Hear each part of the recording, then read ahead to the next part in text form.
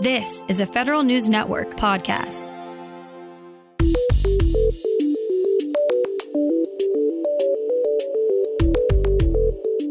Coming up on today's Federal Newscast, the Navy has updated its uniform and personal appearance policy. Bloody syringes in a VA hospital laundry bin result in a recommendation for better employee training. And the Coast Guard has a new lead technology executive. Those stories and more in today's Federal Newscast.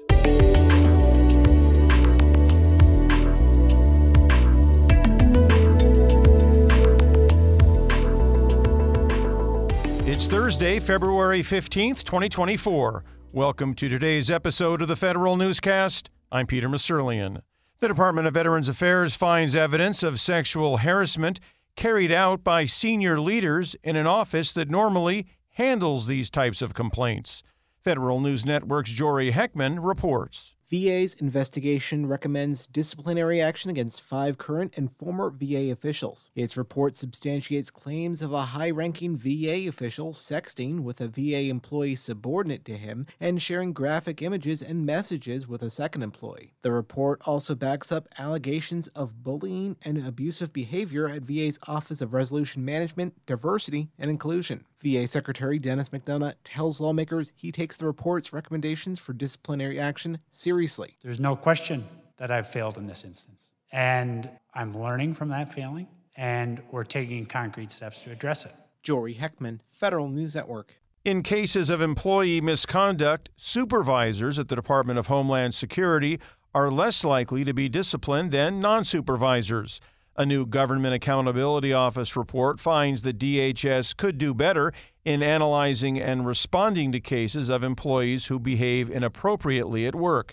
DHS says the difference in disciplinary action could be because fewer allegations against supervisors rise to the level of misconduct. But GAO still recommended that the department start requiring all misconduct reports to make note of whether or not the employee is a supervisor. Agencies have a new set of critical and emerging technologies from which to guide their work that could impact national security.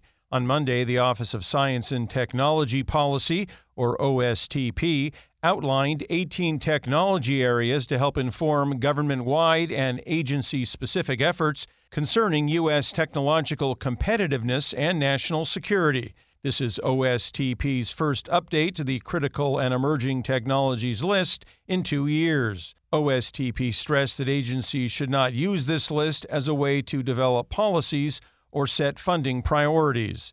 Experts from 18 agencies across the government developed the top-level technologies and subfields that fall under each area, including hypersonics, human-machine interfaces, and data privacy and security technologies. The Coast Guard has a new lead technology executive. Federal News Network's Jason Miller has the scoop. Rear Admiral Russell Rusty Dash is the new Chief Information Officer and Assistant Commandant for Command, Control, Communications, Computers, and IT at the Coast Guard. He replaces Rear Admiral Christopher Bartz, who became the Deputy CIO at the Homeland Security Department in January. Federal News Network has learned that Dash will not start in his new role until mid-June. In the meantime, Coast Guard Deputy CIO Brian Campo will remain in the acting role. Dash joins the CIO's office after serving as the commander of the Coast Guard's Personnel Service Center for the last 18 months. He has a technology background, having also served as the commanding officer of the C5I Service Center. Jason Miller, Federal News Network. After getting feedback from sailors, the Navy has updated its uniform and personal appearance policy. Federal News Network's Anastasia Obis has more. The service has updated its uniform policy, permitting sailors to have hands in their pockets while in uniforms, only when doing so does not compromise safety or prohibits the proper rendering of honors. The service is also permitting sailors to wear the bucket cover with service dress and dinner dress uniforms. The tiara is now optional for all female sailors when wearing dinner dress blue and white jacket uniforms. Anastasia Obis, Federal News Network. 2 executive orders later, agencies are once again refreshing their efforts to make federal services more equitable.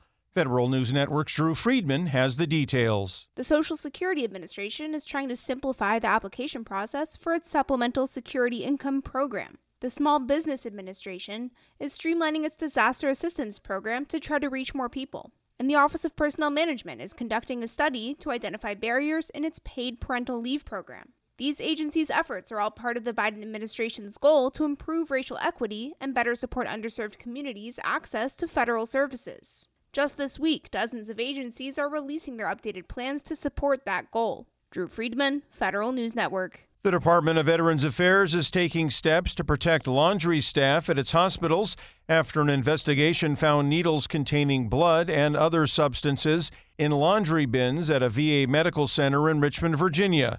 VA's probe, which was launched following a whistleblower complaint, recommends better tracking of linens sent with medical waste and to institute better training of VA clinical staff on proper disposal of syringes. The Space Force will create a Space Futures Command to develop and validate cutting-edge concepts and conduct experimentation and war games. The command will have 3 centers. The Space Warfighting Analysis Center will use advanced analytics and modeling to inform where the Space Force needs to be in the future. The Wargaming Center will allow the service to experiment with emerging technologies, and the Concepts and Technology Center will enable the Space Force to evaluate the technology it needs to respond to future threats.